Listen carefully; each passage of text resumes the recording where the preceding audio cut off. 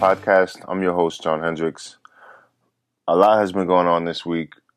A lot of racial tensions are, and in my opinion, I feel like the media is really fanning the flames on that. And, you know, there was a shooting in Dallas. 5 police officers were killed. So a lot's been going on this week. But back on for this episode, I have former Army sniper Nick Betts. Nick owns a company called Crypto Strategic. Nick was on maybe 2 months ago or so. I think that's it. Yeah, around there. And so, Nick, it's good to have you back on, brother. How's it going? Good, man. Good. All right, so, you know, we'll start with the Dallas shooting. You know, obviously that's the hot topic. Everyone's talking about it. One thing that you were talking about on social media is how the media was labeling the shooter as a sniper, and that seemed to bother you a little bit. Why is that? Well, first of all, now that all the information has been published and what is known about the shooter has been made public knowledge, he wasn't a sniper. He wasn't even infantry. Even then, he wasn't even a very well-trained individual. He was National Guard or Reserves, I believe. You know, correct me if I'm wrong.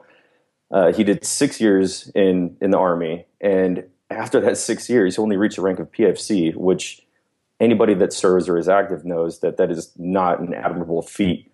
And they're saying that he was a decorated war veteran, which, and I think that he had an AAM or an ARCOM. But either way, an AAM is an Army Achievement Medal, and an ARCOM is an Army Commendation Medal. And they throw those things out like candy. It's, you know, you do a good job in a field problem, or you do a good job during, you know, some battalion layout, and you're going to get awarded this medal. So it's not an award of an act of valor. It's not like he was a prestigious service member. He was, to be quite honest, he was a piece of crap. And so to be labeled as a sniper, and like he was, it degrades everything that not only myself, but everybody that is sniper qualified within the entire military throughout all branches has achieved, which it's a difficult school, obviously, depending on which one you go to, whether it's, you know, through the SEALs, through the military, SOTIC, if you're special forces in the Army, whatever it may be. And, you know, we look at this, and the guy, ultimately, he had a Sega AK-74. Like I said, I could be mistaken. This is all BS that I'm hearing from the military, but it's a piece of shit weapon system. And they labeled him a sniper because he was on the second story of a parking garage, and he was wounding and killing officers at a larger rate than just a mass shooting of spraying and praying. And so to label this guy as a sniper it's disrespectful, it's inaccurate, and they just want to throw around the term. And they throw it around so loosely just because this guy ended up killing, you know, 5 police officers. And it made my blood boil. And it's constant. And it doesn't matter what news channel it is. It doesn't matter what form of information that you're getting this from. He's labeled as a sniper. And like I said in my social media post, if it was a sniper, and if this dude was sniper qualified, he's not going to be, you know, 10 feet above you in a parking garage shooting cops. He's going to be 500-600 meters out in an elevated position with a proper hide sight, back 10 to 14 feet in a room with a 45-degree veil over the window, and he is just going to be wreaking havoc on these people. And you're not going to know where he's at. And you're not going to ever find him, to be honest with you. And he's going to take out a lot more than 5 police officers.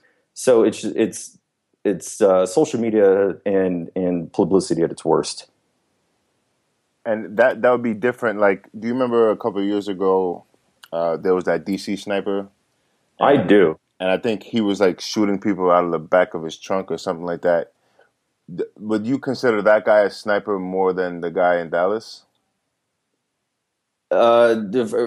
Yes.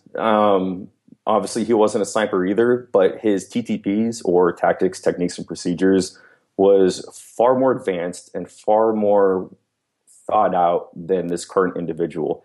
And what's even worse about the DC sniper, because, and I'm not from the East Coast, but I remember vividly the utter chaos that was going on in the Northeast. Well, I mean, correct me if I'm wrong, that was like Maryland, DC, like that upper area Oh up yeah, there. definitely. Yeah. And there was no specific targets that he was targeting. He was targeting civilians. He was targeting anybody that he could get a clean shot on. He was targeting, and he was doing it from the trunk of his car with.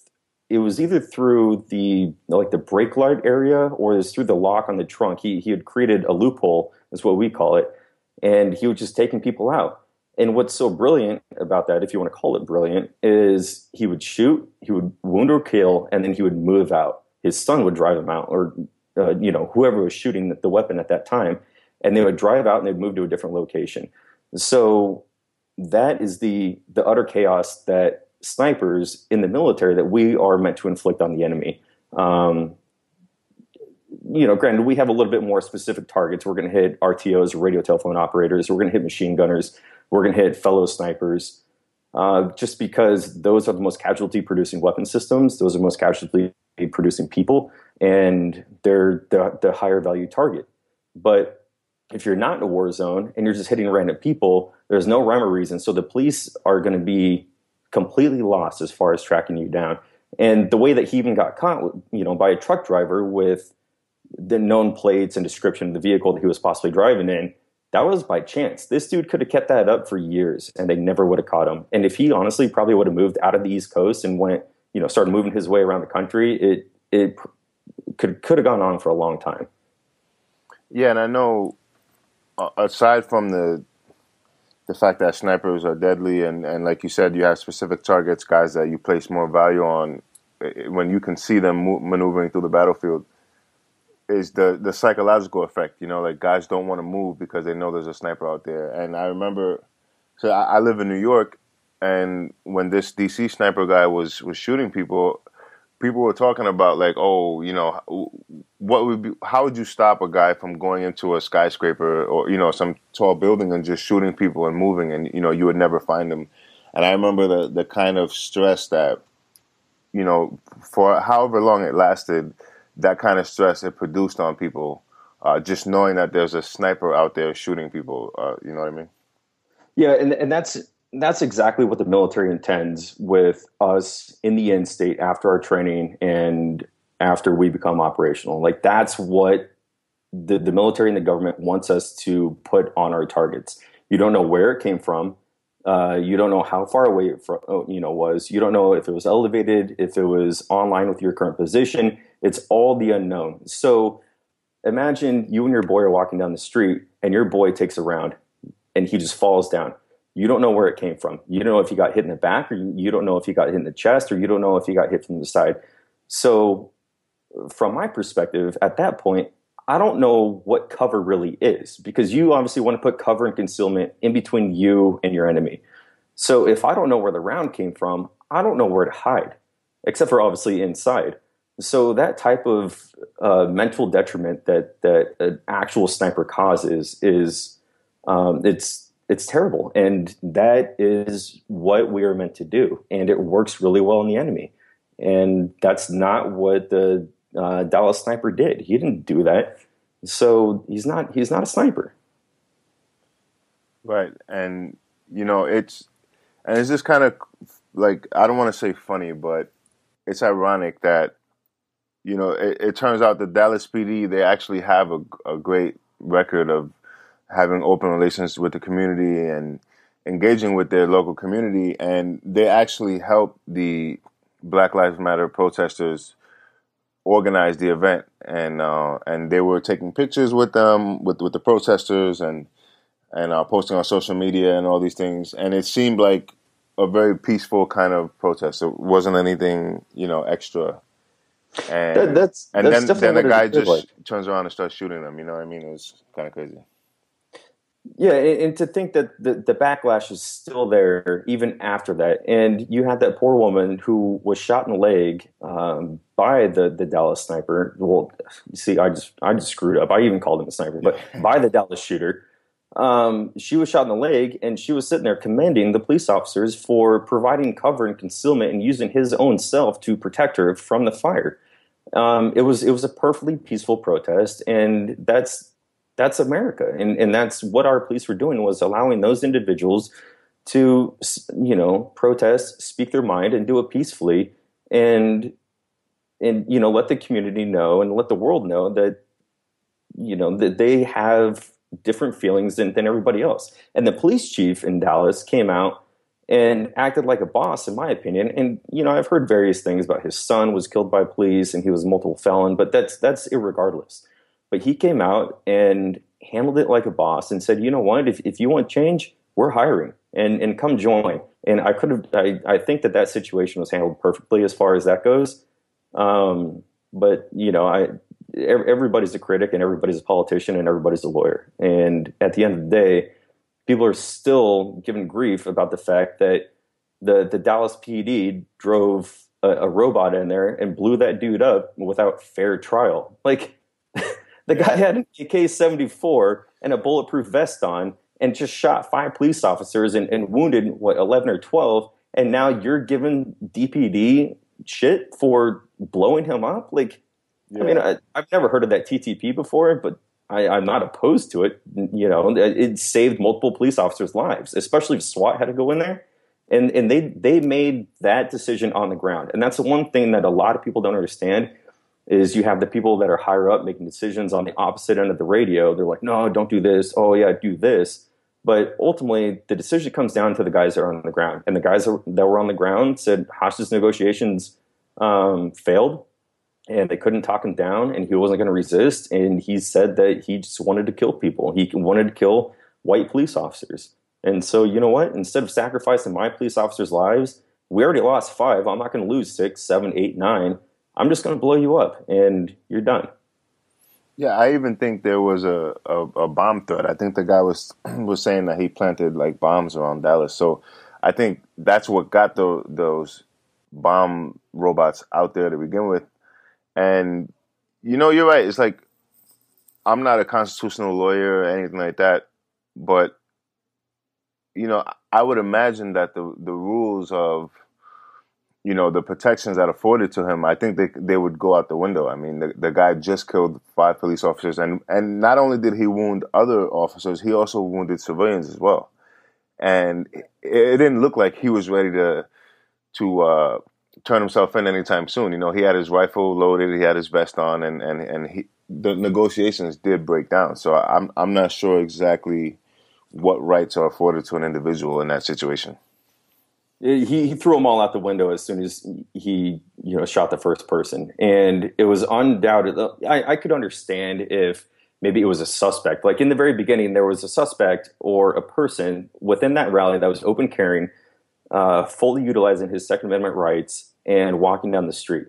And they plastered his face all over the media and said, this is our suspect. But come to find out, you fast forward a day later, this suspect laid down his arm, put his arms up, went down into prone, and said, "I'm not the shooter. I'm completely innocent." And they checked it out and they cleared this guy, and he was cleared. But they were looking for the first person with a rifle, and he just so happened to be it. And it just goes to perpetuate the fact that the media will. I mean, they put his name everywhere, and he could have been killed if anybody had saw that and be like, "Oh, I see this guy, and he's." At McDonald's just after the protest, and he gets laid to waste because they think that, they're going to be a hero by killing the quote unquote Dallas sniper. So it's an awful situation, and the media wholeheartedly is to blame for a lot of it. Yeah, I couldn't agree more. I feel like things do happen, mistakes happen. Cops do kill people. Cops kill people who are armed and who are a threat to them or to anyone else. But cops also deal with people who are mentally ill. You know what I mean? So there's so many factors that goes into play when a cop is approaching a car or, approaching someone who fits a description for, a robbery or a shooting that just happened. So, and I feel like the Dallas police chief, he laid it out real well, where he was saying that society asks too much of police officers, where you have to deal with mental illness, you have to deal with the most dangerous criminals, you have to deal with all these different things that lead up to what, them approaching a suspect or something like that.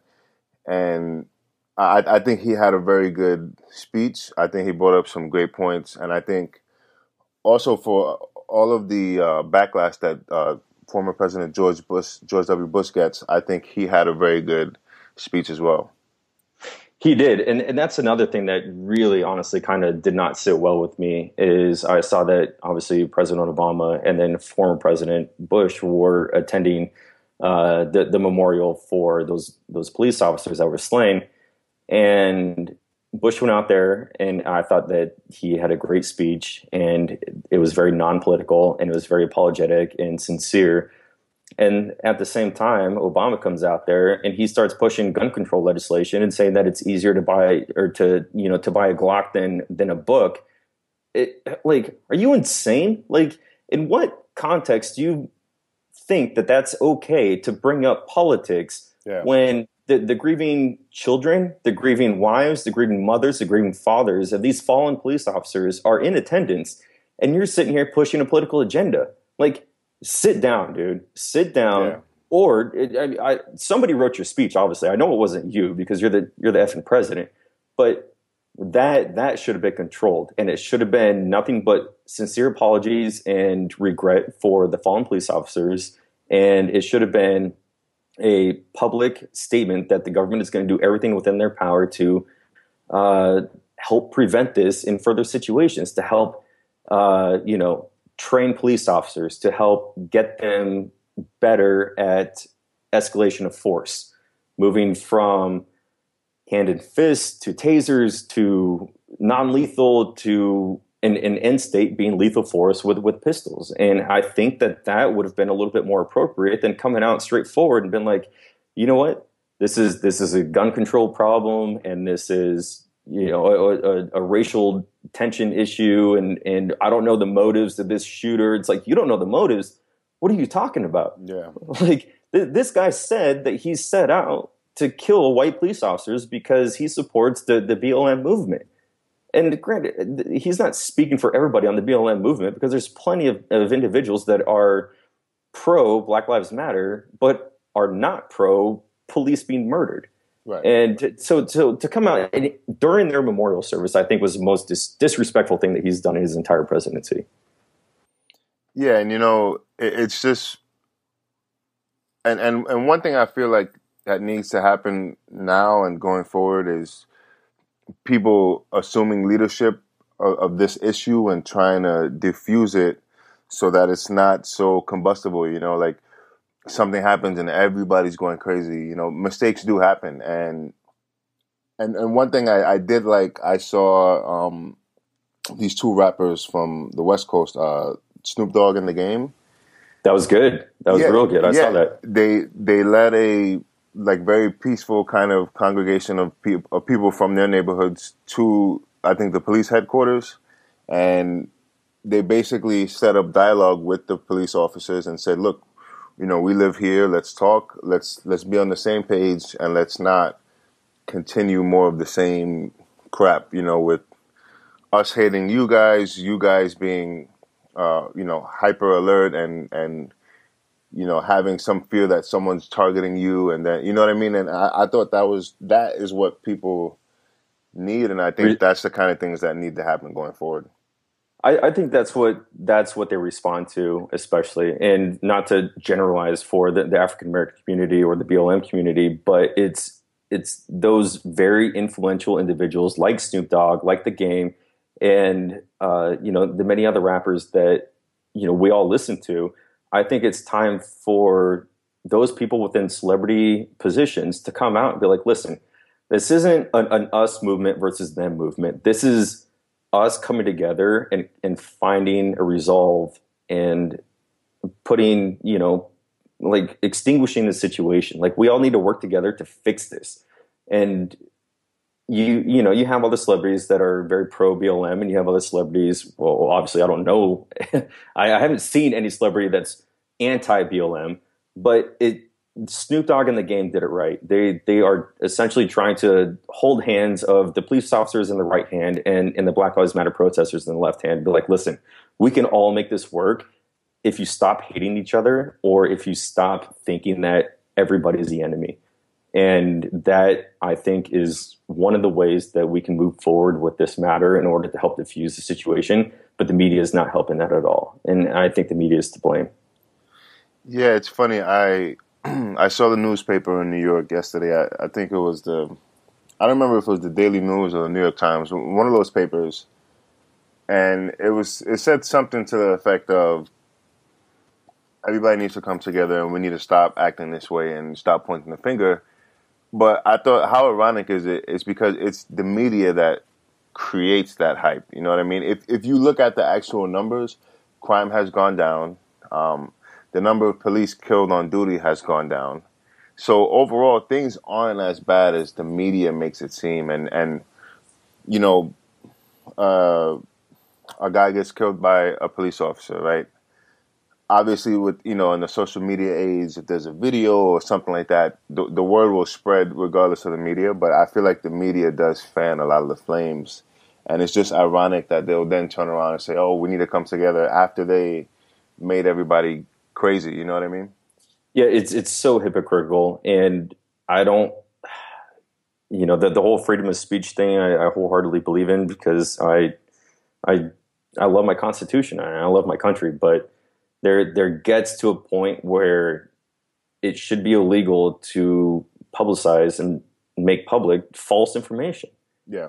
You're titling this guy a sniper. Is he a sniper? No. All right. Well, you know what? You're in the wrong, and we can take criminal action. Did this actually happen? You're labeling. This is your headline. Is this actually true? And no. Okay. Well, then you know what? We can prosecute you because you're publicizing false information. And I think that the media needs to be held accountable and held to stricter laws as far as their freedom of speech. Because right now it's a no holds barred. You can just publish whatever the hell you want, and it's not acceptable. Yeah, I agree, and I think that I forget the exact law, but there was I think it might have been in the late '70s or early '80s that there used to be some kind of law in place that held these news companies to a higher standard, and then like that law expired and they didn't renew it. I forget the exact name, but I remember reading about this once, and I just thought it was very interesting. And I do agree, though. I think that the same way the government has checks and balances, I think the media should have a very high responsibility to report honest news and to be truthful. Because look, when you're reporting things a certain way, you just enraged 85% of the African American community in the country, and then it causes problems. And then this shooter in Dallas is a perfect example of that. He served in the U.S. Army. I'm not exactly sure what his function was. Engineer, I believe, is what I heard. Engineer. Okay, so he's engineer in the U.S. Army, gets out, and I guarantee, he is reading the newspaper, seeing these news reports, and it threw him into a rage. And he took action and he killed police officers. And I think a huge amount of the responsibility should fall on the media for that, because of the way they report things and the way they'll tell you one side of the story and not the other. The way they'll talk about, police have killed this many African Americans, but without showing you the full scale and scope of how many people were killed by police, what race were they, how many police officers were killed, you know what I mean? Without giving you the full picture, and it leads to things like that, like the Dallas shooting. Right. And you know what's even more unfortunate by this that I actually experienced today is I posted obviously something on my social media account, and one of the soldiers that I actually served with commented on the situation and commented on my post and was very anti-police and was talking about how murderous they are and how they need to be held accountable. And I tried to have a dialogue with him in order to kind of get us to a common understanding. But it got to a point where I realized that I was doing nothing but just perpetuating this hate that he had for police. And I didn't know necessarily where it came from. And it got to a point where I was like, you know what? Outside of this, we haven't talked on social media. So I deleted him from my account, and we're not going to associate anymore. And it's sad because I served with this guy and I trusted him with my life. He was a good soldier, and he really was.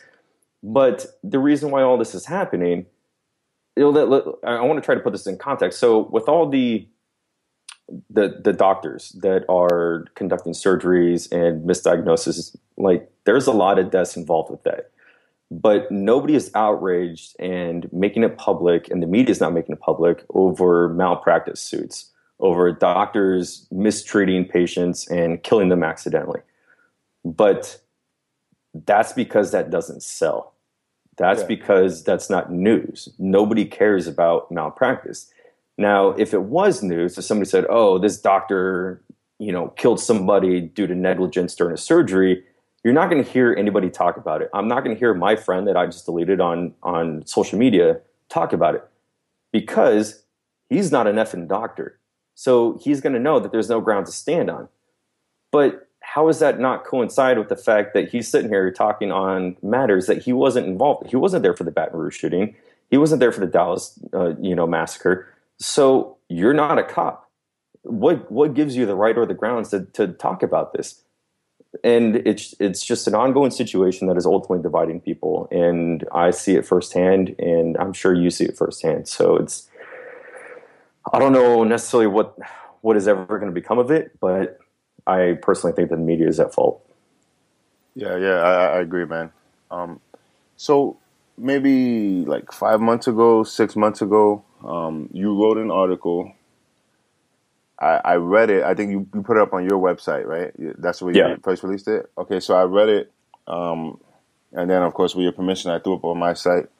And, we were spreading it all over social media. And it got a lot of attention because I thought it was important. And then what I noticed is some of the feedback from the article were from soldiers who served, 40 years ago, 30 years ago, 20 years ago. And that's how I knew right there that it was a great piece of writing when soldiers from different eras were relating to it. So can we talk about this article a little bit? Yeah, so I was in my room. I was in Baghdad, and I had been texting back and forth with a fellow soldier of mine from way back in the day, like circa 2006, 2007 when I was in Ramadi. And he was going through some problems. He's been seeing the VA. He was on medication. At the time that we were talking, he was intoxicated. He was drunk, and he was not in a very good spot. And our time zones were so different because I was here in Baghdad at the time. And so I ended up talking to him and kind of talking him down off the cliff, and everything ended up working out good, thankfully, after a pretty extensive phone conversation. And so I woke up the next morning, went through my normal routine, went to the gym, had a cup of coffee, came back to my room, and my mind was just thinking nothing about this. And so I ended up writing this article called Societal Alienation, My Perspective on the 22. And the 22 being 22 veterans that commit suicide a day. And so I wrote this article, and honestly, it just kind of fell out of my fingers. It was one of those kind of perfect storm type of things where everything that I was thinking was in the proper context, and it just went down on paper really well. And so I ended up writing this article, proofreading it, and sent it to my buddy to proofread, and ended up publishing it on the website. And the amount of response that I got was phenomenal, which is kind of strange too, because I feel like it's one of the most intricate and relevant articles that I've written so far, but it's not as it didn't get as much notoriety as a lot of the other articles that I've written, but it ended up coming out really well. Yeah, well, it's interesting. Part of that kind of gets into that certain things are more appealing regardless of the subject, and that's part of why, even though I don't agree with it, but and you, I don't know, you don't agree with it, but that's part of why the media puts out some of the things that they do because they know that it's going to generate views or downloads or whatever it is. So basically, like the crux of this article is you discussing how after you came home from war, you were changed, you weren't the same, and and then basically dealing with society, like dealing with civilians who haven't experienced war, and then or even dealing with people who haven't experienced that brotherhood that you experience when you deploy into a war zone. And that's something that I know that affects pretty much every combat guy, and I guess to different levels though. It does, and it all depends on your background, your MOS, your experiences, whether you're special operations or regular army, whether you're Navy or Coast Guard. I mean, it spans the gamut, but it doesn't mean to say that every single one of those individuals from every different branch can't feel the same way. And it got to a point where I'd been in various Facebook groups and seen veterans come out and have an outcry for help. They'd be like, hey, I need help. I'm hurt for money and blah, blah, blah. And I'd feel really bad. Well, then I'd look through these groups that I'm involved in, and I would see that only 2 weeks prior, this same individual that was asking for help that had this outcry said, you know what, I just started my job at UPS and F those guys because, my boss was a dick and he just doesn't know and he's only 24 and, I can't listen to somebody like that and this is just ridiculous. So I just had to walk out. But he would say this boastfully. And I'm thinking to myself after I see all, and this isn't just one person. I've seen this many times about how these veterans had gone in there with this air of arrogance and self-entitlement. And it's like, you know what, you don't know what I've done. And I was in E6 when I got out, or I was a sniper, or I was, special forces. And it's like, no one gives a shit in the civilian world. No one cares what you've done. And after I've got out, a lot of my mentorship with people that I've served with that ended up getting out after me have come to me and be like, Nick, how do you do it? And, how was things? And what kind of advice can you give me? And I'm the first person to jump on that bandwagon and help them out. Like, listen, like, this is what you need. Because I have had really high points in my life after separation from the military. And I have had incredibly low points in my life after separation from the military. And my low points weren't mental. I was never suicidal, but it was financial struggles. And it was having an incredible difficulty trying to find a job because my background in the military is reconnaissance and sniper. And I did 8 years doing that. And let's be honest, that job does not transfer over to the civilian realm. That job, there's no jobs for me in San Diego, California, where I live. And I tried the damnedest to try to find something, anything that I could get into. And I was not picky. I would have sold insurance. I bartended. Anything. But when people see my resume, when civilians see my resume, I can't hide the fact that I did 8 years in the military. And when they ask you to break down what you did in those 8 years, my job title is obviously different. So you have to separate that in your resume. And so how do you try to put battalion sniper section leader in the most civilian and diplomatic of terms, I guess, for lack of a better word? I can't. So I just said I was a senior leader in charge of, 8 younger commissioned officers. Like, it just sounds stupid. And so when they see this and they see my schools, my accolades, and whatever it may be, no matter how much I try to church it up and no matter how corporate I tried to make my resume, nobody wanted me. And so it came to a point where I was asking my parents for money. I pulled out personal loans just to pay my rent because it was that bad off. Thankfully, I've bounded back from that. And thankfully, I've, kind of found a new lease on what I want to do and how I want to live my life from here on out. But that was a learning experience. And so that kind of falls into the whole article that I wrote with on my crypto site, where it's like, you can be great and don't let these things get you down, because we have dealt with way more difficult shit in our entire military career. losing a friend, going on one of the most difficult missions where you're just getting your butt pummeled by enemy fire. Like, that stuff sucks. And you guys came out on top. So there's nothing to say that you can't come out on top now. And it's more or less just kind of like a rally cry and a motivational blog for me to kind of, anybody that's down, any veteran that's down, any soldier that's down, like, pick yourself back up, throw away those BS drugs that the VA is giving you, and carry on, dude. Like, you can be great again. Don't let this transition into civilian life let you feel like you're done. Yeah, I think it's interesting, like, for, someone who is in a hiring manager or something at a job who really doesn't know anything about the military except for, the movie American Sniper or something like that, just as an example. They'll see that, and it really wouldn't translate well into their brains, But and this is something I've had a discussion with someone about before, and I think the military should come up with a system where they, like something along the lines of they transfer over your skills in some way into some kind of like a diploma or something that can show a hiring manager, can show a job that, yeah, you were a sniper section team leader, and that means that you had 8 highly skilled individuals under your command, and you guys were basically executing the foreign policy of the United States of America in a very austere environment. It was very dangerous, and people were dying, and you were responsible for people's lives. And I think that's something that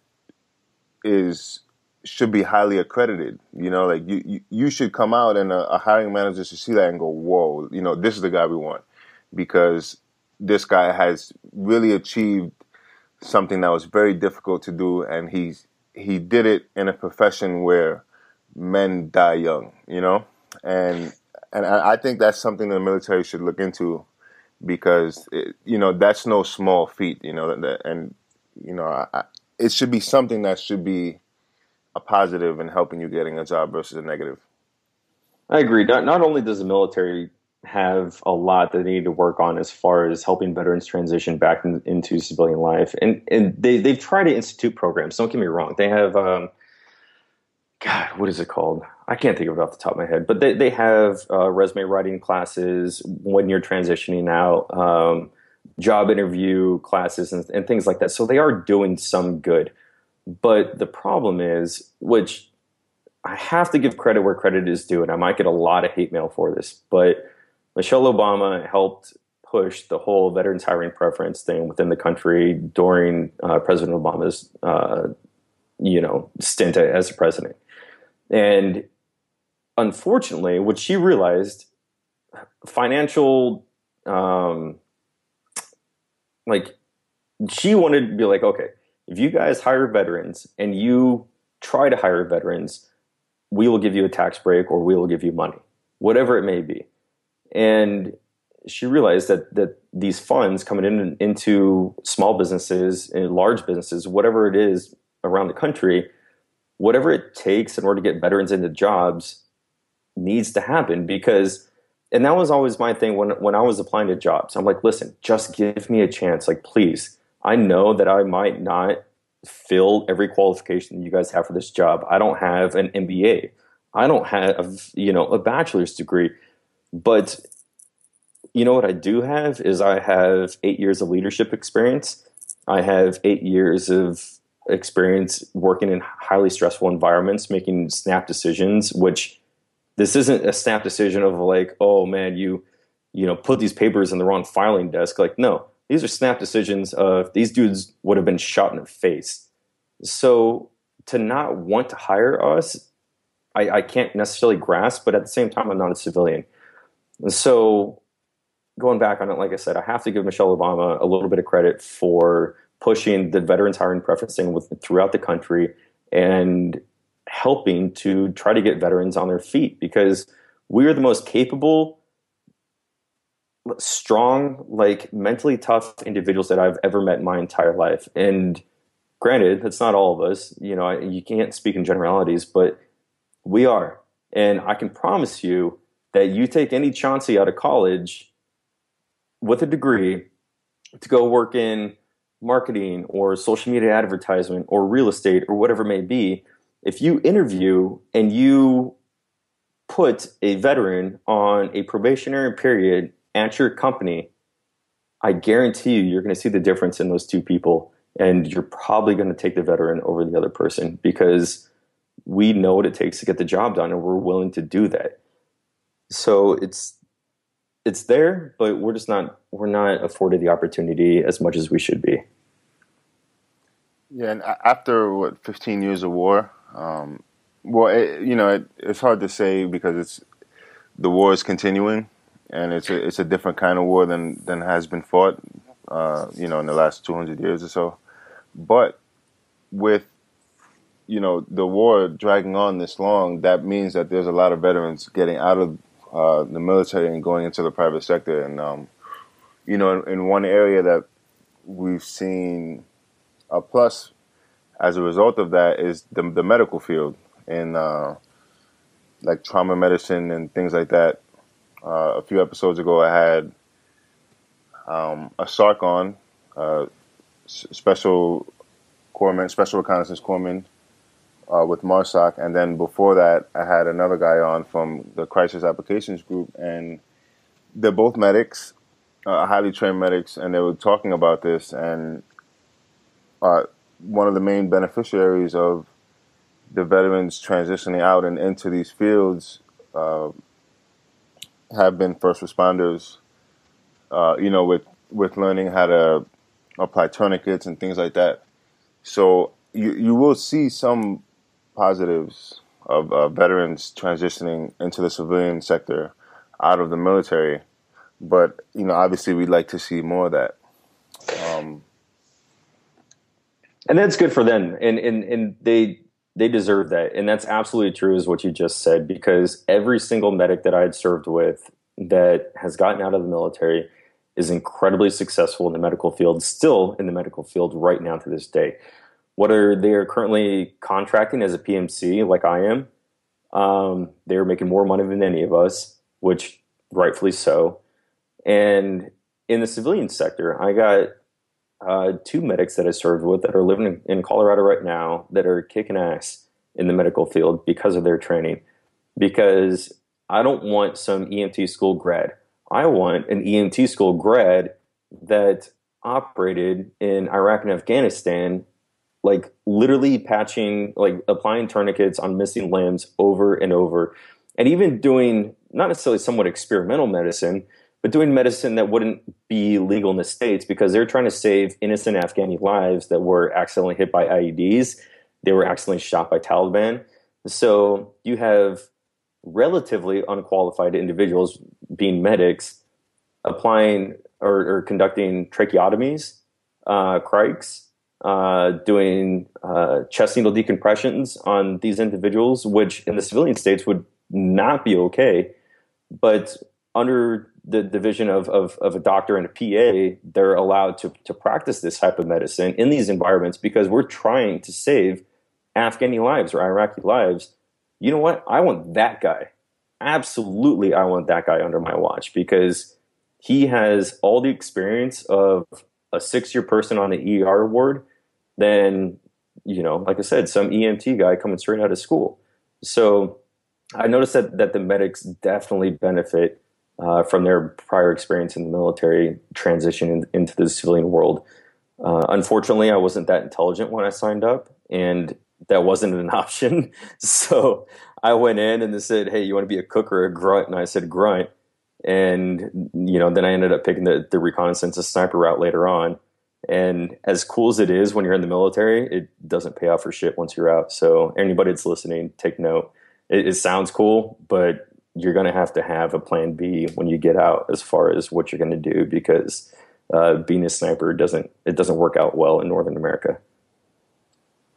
Okay, so Nick, can you give the audience a small story from combat, so maybe a mission or a patrol or something like that just for the audience to hear some of what it's like to be out there? Yeah, so one that comes to mind, once again, Ramadi 2006, kind of like my last time. It was a very kinetic tour, so I have all kinds of sweet stories from there.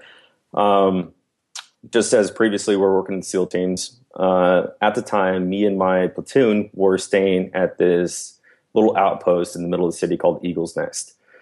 And so we're in Eagle's Nest, and we were doing rotations on guard posts around the little house. I mean, this is right in the city, so it's not like we had a military installation or anything like that. We were living in an Iraqi house, and we had cordoned off like 4 or 5 other Iraqi houses right around us and put up these big old T-walls or like concrete barriers around us.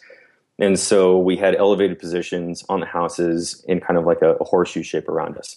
So we were in there, and it's at about 4 a.m., and I was in TOC at the time, and the SEALs called up. I'm not sure which team it was, 3 or 5, and they called up and said that they were conducting operations in our AO, area of operations, roundabouts in Papa 10, which Papa 10 was a sector that we had designated within the city. The city was broken down into like kind of like a grid, and Papa 10 was one of the most kinetic ones that we had at the time.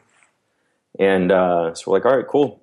So SEALs went in, started doing their operations. They infilled it at night. Like I said, it was 4 a.m. So it's still dark out. They got up on the roof, and we're posted up and ready to go. And what their mission at the time was, as soon as the sun came up, because they were in the sector of Papa 10, they had eyes on this entire area of operations, and anybody with a gun was going to get shot. And they were pretty much up there just for terrorist elimination is pretty much all it was. And so they're posted up on the roof, and as soon as the sun would come up, especially in this area, as soon as the sun would come up and anybody from Al-Qaeda would see Americans operating, like, you will get to a firefight. I can promise you this. And that was the same to say for the Iraqi army at the time. Daylight operations were nilled just because of the amount of contact that we would get in. So sun came up, and I just so happened to be up at a guard post at the time, and I just start hearing gunfire, and it was rapid gunfire. And I'm like, oh snap! So I call it up on the radio. I'm like, hey guys, call down to the TOC. I'm like, I got sporadic gunfire in the vicinity of Papa 10 to my what was it at the time, northwest. I'm like, all right, Roger. And so it ends up getting more and more deep, and then I start hearing explosions, and I end up rotating off a shift, and I come down into the TOC. And instead of dropping all my gear and kind of chilling out, eating some muffins, drinking some Red Bulls or whatever, my platoon sergeant, who was in the TOC, is like, hey, don't de-gear. We might have to go out. I'm like, all right, cool. So I'm sitting there in the TOC, and I'm hearing on the radio the whole time that they're talking to the SEALs. And the SEALs are like, listen, like, we're getting hammered right now. Stand by. We might need your assistance. So I was in a mechanized infantry unit at the time. So we had Bradleys, which have 25 Mike Bushmaster cannons on top. Well, then the SEALs called, and they're like, hey, listen, we took severe casualties. We need you guys to come get us and exfil us. Roger that. And so my platoon sergeant grabbed a bunch of us up, rolled out, went to go and snag up the SEALs. And what had happened is the SEALs are on top of this roof, getting into a gunfight, and a terrorist individual came up right under the base of the roof, out of the vision of the guys that were on top of the roof, and threw up a hand grenade. And this hand grenade landed on top of the roof just as he had thrown it, and blew up and ended up taking out a massive chunk out of the thigh of one of the team guys that was up there. And then it just wounded him terribly, ruptured his femoral, and then hit another individual, another team guy, and ended up taking heavy chunks out of his body as well. And so these guys were sucking. Luckily, the team guys up there got tourniquets applied, stopped the bleeding, so they were stable for the time being. So we dropped the ramp on the Bradley. The 25 Mike on the Bradley just started hosing away, trying to find anywhere and everywhere the enemy gunfire could be coming from in order to kind of help lull the attack. All those guys ended up jumping in the back of the Bradley. We all buttoned up. We got the casualties in there, and we drove back to Eagle's Nest. We dropped a ramp at Eagle's Nest, and we had already called the CASEVAC, so we already had more vehicles on the way in order to kind of exfil us out, because helicopters weren't an option at the time. It was just too condensed of a city. And I just remember seeing these guys that we had just rescued. And in my eyes, and don't get me wrong, I did with all the notoriety that SEALs have been getting, like I don't want to inflate their ego anymore, but the guys are squared away.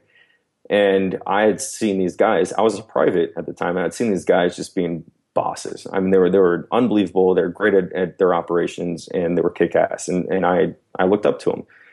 So these guys are just screaming and getting their wounds patched up, and they're just wrecked. And so I'm trying to do everything that I can to kind of help get the litters in the 113, getting them exfilled and getting them out of there. We get them buttoned up.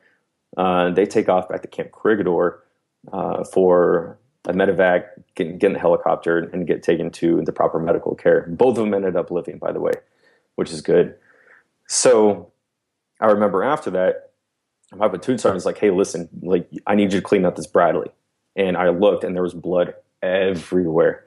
So what we did is we cut this garden hose in half and ended up having to siphon the blood, because on a Bradley in the back where you carry troops, you can carry ammo underneath the floor. And so we'd put the hose down there because there's probably 3 or 4 inches of blood in the back. And so we're having to siphon the blood out of the back. Well, then I came out, my squad leader grabbed me. He's like, hey, we might have to go back out. I'm like, all right, cool. So I turn around and they go in this little courtyard, and the rest of the team that we had extracted off the roof was out there. And I'll never forget this. I will absolutely never forget this. Is their commander, he was a captain, didn't have his shirt on. And so he was completely bare chested, but he has his plate carry on, and his plate carry is thrown up over. But he had a through and through wound in his chest that was patched up with gauze and bandage. And I just remember hearing one of the guys on the team be like, hey, sir, like, you good? He's like, yeah, I'll be fine. Well, and I'm looking at this guy like, this big barrel chested SOB, like, just took a round of the chest through and through, patched it up, and he's getting ready to go out and conduct another mission. It's kind of like a screw you, like, this is our area of operations. We're going to push you up out of here. So I'll never forget that as long as I live. And we ended up having to burn a bunch of our camis and stuff like that just because of all the blood. But between siphoning 3 and 4 inches of blood out of the back of the Bradley, and then seeing their team commander with, you know, a gunshot wound to his chest, and he's rallying his guys, motivating his guys to go back out because they're about to go wreck house. I was pretty impressed, man. And as an 18-year-old E2, it really stood out to me, and it was that kind of leadership that helped mold me later on in life. Yeah, that's a crazy story, man. And I know during those days at that time and where you were at, things were pretty hectic and, you know, crazy for the Iraqi military and American military as well. And to my defense, now that I actually think about it, I was reading Marcus Luttrell's book later on after Lone Survivor. I don't remember exactly which one it is. He only came out with 2, but it was the last one. There is an entire, I don't know, probably 6 pages in the book devoted to that entire story, talking about that, because apparently Marcus's brother was in that team. His name's Morgan, was in that team at that time when that had happened. And after that had happened, one of the team guys, one of the SEALs on that team, gave me their patch that they would wear on their shoulder, which is a Viking with like a Viking helmet. He had a big old beard and red eyes. And I still had that patch to this day. And I never knew where it was from, who it was, or anything like that. And in Marcus's last book, you'll see him sitting on a cot and he has the same patch on. And so when I was reading that book and I saw that, I DM'd his wife, Marcus Luttrell's wife, on Instagram with a picture of my patch. And I said, hey, I just, you know, kind of want to tell you a quick story and kind of get a little bit of background on this patch because I know nothing about it. And so I sent that to her and she replied and she's like, oh my God, that's unbelievable. Yeah, so that was SDV1, and gave me the whole background on the patch and, you know, kind of thanked me for being there and helping out. And it was just, so it was kind of like reassurance, like, well, you know, that's good. Like, that's sick. And I'm glad everything worked out. She told me that those 2 guys were still alive because I didn't hear anything else after that until Marcus's wife told me that they were both good and they were still kicking. So that's awesome, man. So, all right. So Nick, can we talk a little bit about your company? What is your website for listeners who are interested? So my website is cryptostrategic.com, and that's KRUPTO strategic. Okay, so what do you got coming up? Let's talk more about your company. So when I first started the company, I wanted to kind of go with this business model of very little capital, starting with pre-orders and kind of building up the company from there. And it's worked out well, but the supply and demand and my very limited amount of capital being invested in the company has kind of caught up to me, and the demand is a lot larger than I thought that it was going to be, which is a good problem to have. I get emails constantly, messages constantly, comments constantly, be like, bro, like you need stuff in stock. You need to I really want your stuff. And so I've come to a point where I'm like, okay, about to take on an investment in order to build up all my stock of everything that I've been designing. So I've come out with a very high quality, high end pair of denim jeans meant for everyday wear, but still retain the capabilities to help the operator working abroad in austere environments.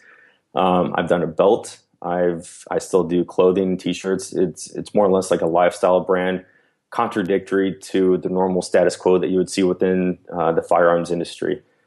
And on top of all that, I have been working closely with a good friend of mine on building 2 custom precision rifles. One of them is going to be a multi-caliber, interchangeable caliber bolt action rifle on a custom designed aluminum chassis system that him and I both designed. And we're really going to market this and tailor this towards law enforcement due to the fact that the main caliber that we want to use is going to be 300 Blackout.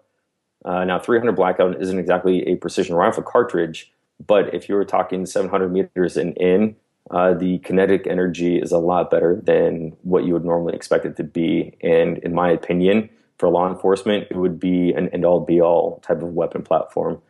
I'm also in talks with a good buddy of mine at a very popular firearms company that I don't necessarily want to drop their name yet, but I am working on a custom precision rifle series-esque gas gun. So in the precision rifle series, you will see, for the most part, nothing but bolt action rifles. And as much as I love my bolt actions, I think that if somebody could come out with a gas gun, an AR-15 type platform or an AR platform that was capable of competing with the proper caliber, that you could pretty much probably sweep the floor. And so that's something that we've been working heavily on. I also have a custom knife coming out from a local knife maker in San Diego that I'm good friends with, is very well known and has a great reputation. And then I'm also working on a automatic watch. And I know it kind of seems like it's spanning the gamut of like, what the hell do you do? But I really just enjoy finely crafted things, and whether that's watches, knives, guns, clothes. And so I want to offer that to my customer base. And so I've been working really hot and heavy on that. The site's going to be rebuilt, and these products are just absolutely going to kick ass. And so you should probably look for that in probably about the next 3 months. Awesome. And you also promote and post and talk about some of the stuff on social media. What are your social media handles for the listeners? So we are Crypto Strategic on Facebook. Nothing outside of that. And then on Instagram, we are Crypto, KRUPTO _strategic. And I welcome everybody that's listening to this. Please go to the blog and check out the blog. Let me know what you think. Let me know what you want to hear me write about. Let John know that what you want to hear me write about. And, we'll kind of get after it, but I'm really curious to hear what you guys have to say as far as, especially the article that we talked today, the societal alienation. So. And what, do you have an email address where people can email you directly with questions or anything like that? Yeah, definitely. So it's going to be N as in November, and then BETTS at cryptostrategic.com. And that's Bets or Bravo Echo Tango Tango Sierra for all you guys that understand the phonetical alphabet. Okay, great. And I would advise all the listeners to check him out. It's all interesting stuff. His articles are interesting. Nick is a great guy. So with that, we'll close out for this episode. My website is globalrecon.net. My Facebook is FB Recon. I have 2 Instagram accounts. The first one is IG Recon. The second one is Global Recon _Inc. I'm on Twitter at IG Recon, and I'm also on LinkedIn at Global Recon. If you have any questions or anything like that, you can send an email to podcast@globalrecon.net. I advise, and I hope that you guys would subscribe and download and comment on iTunes, and that way that leaves the Global Recon podcast in the top 5, top 10 ranks in the government and national categories. So we'll see you guys in a couple of days with another episode. Peace.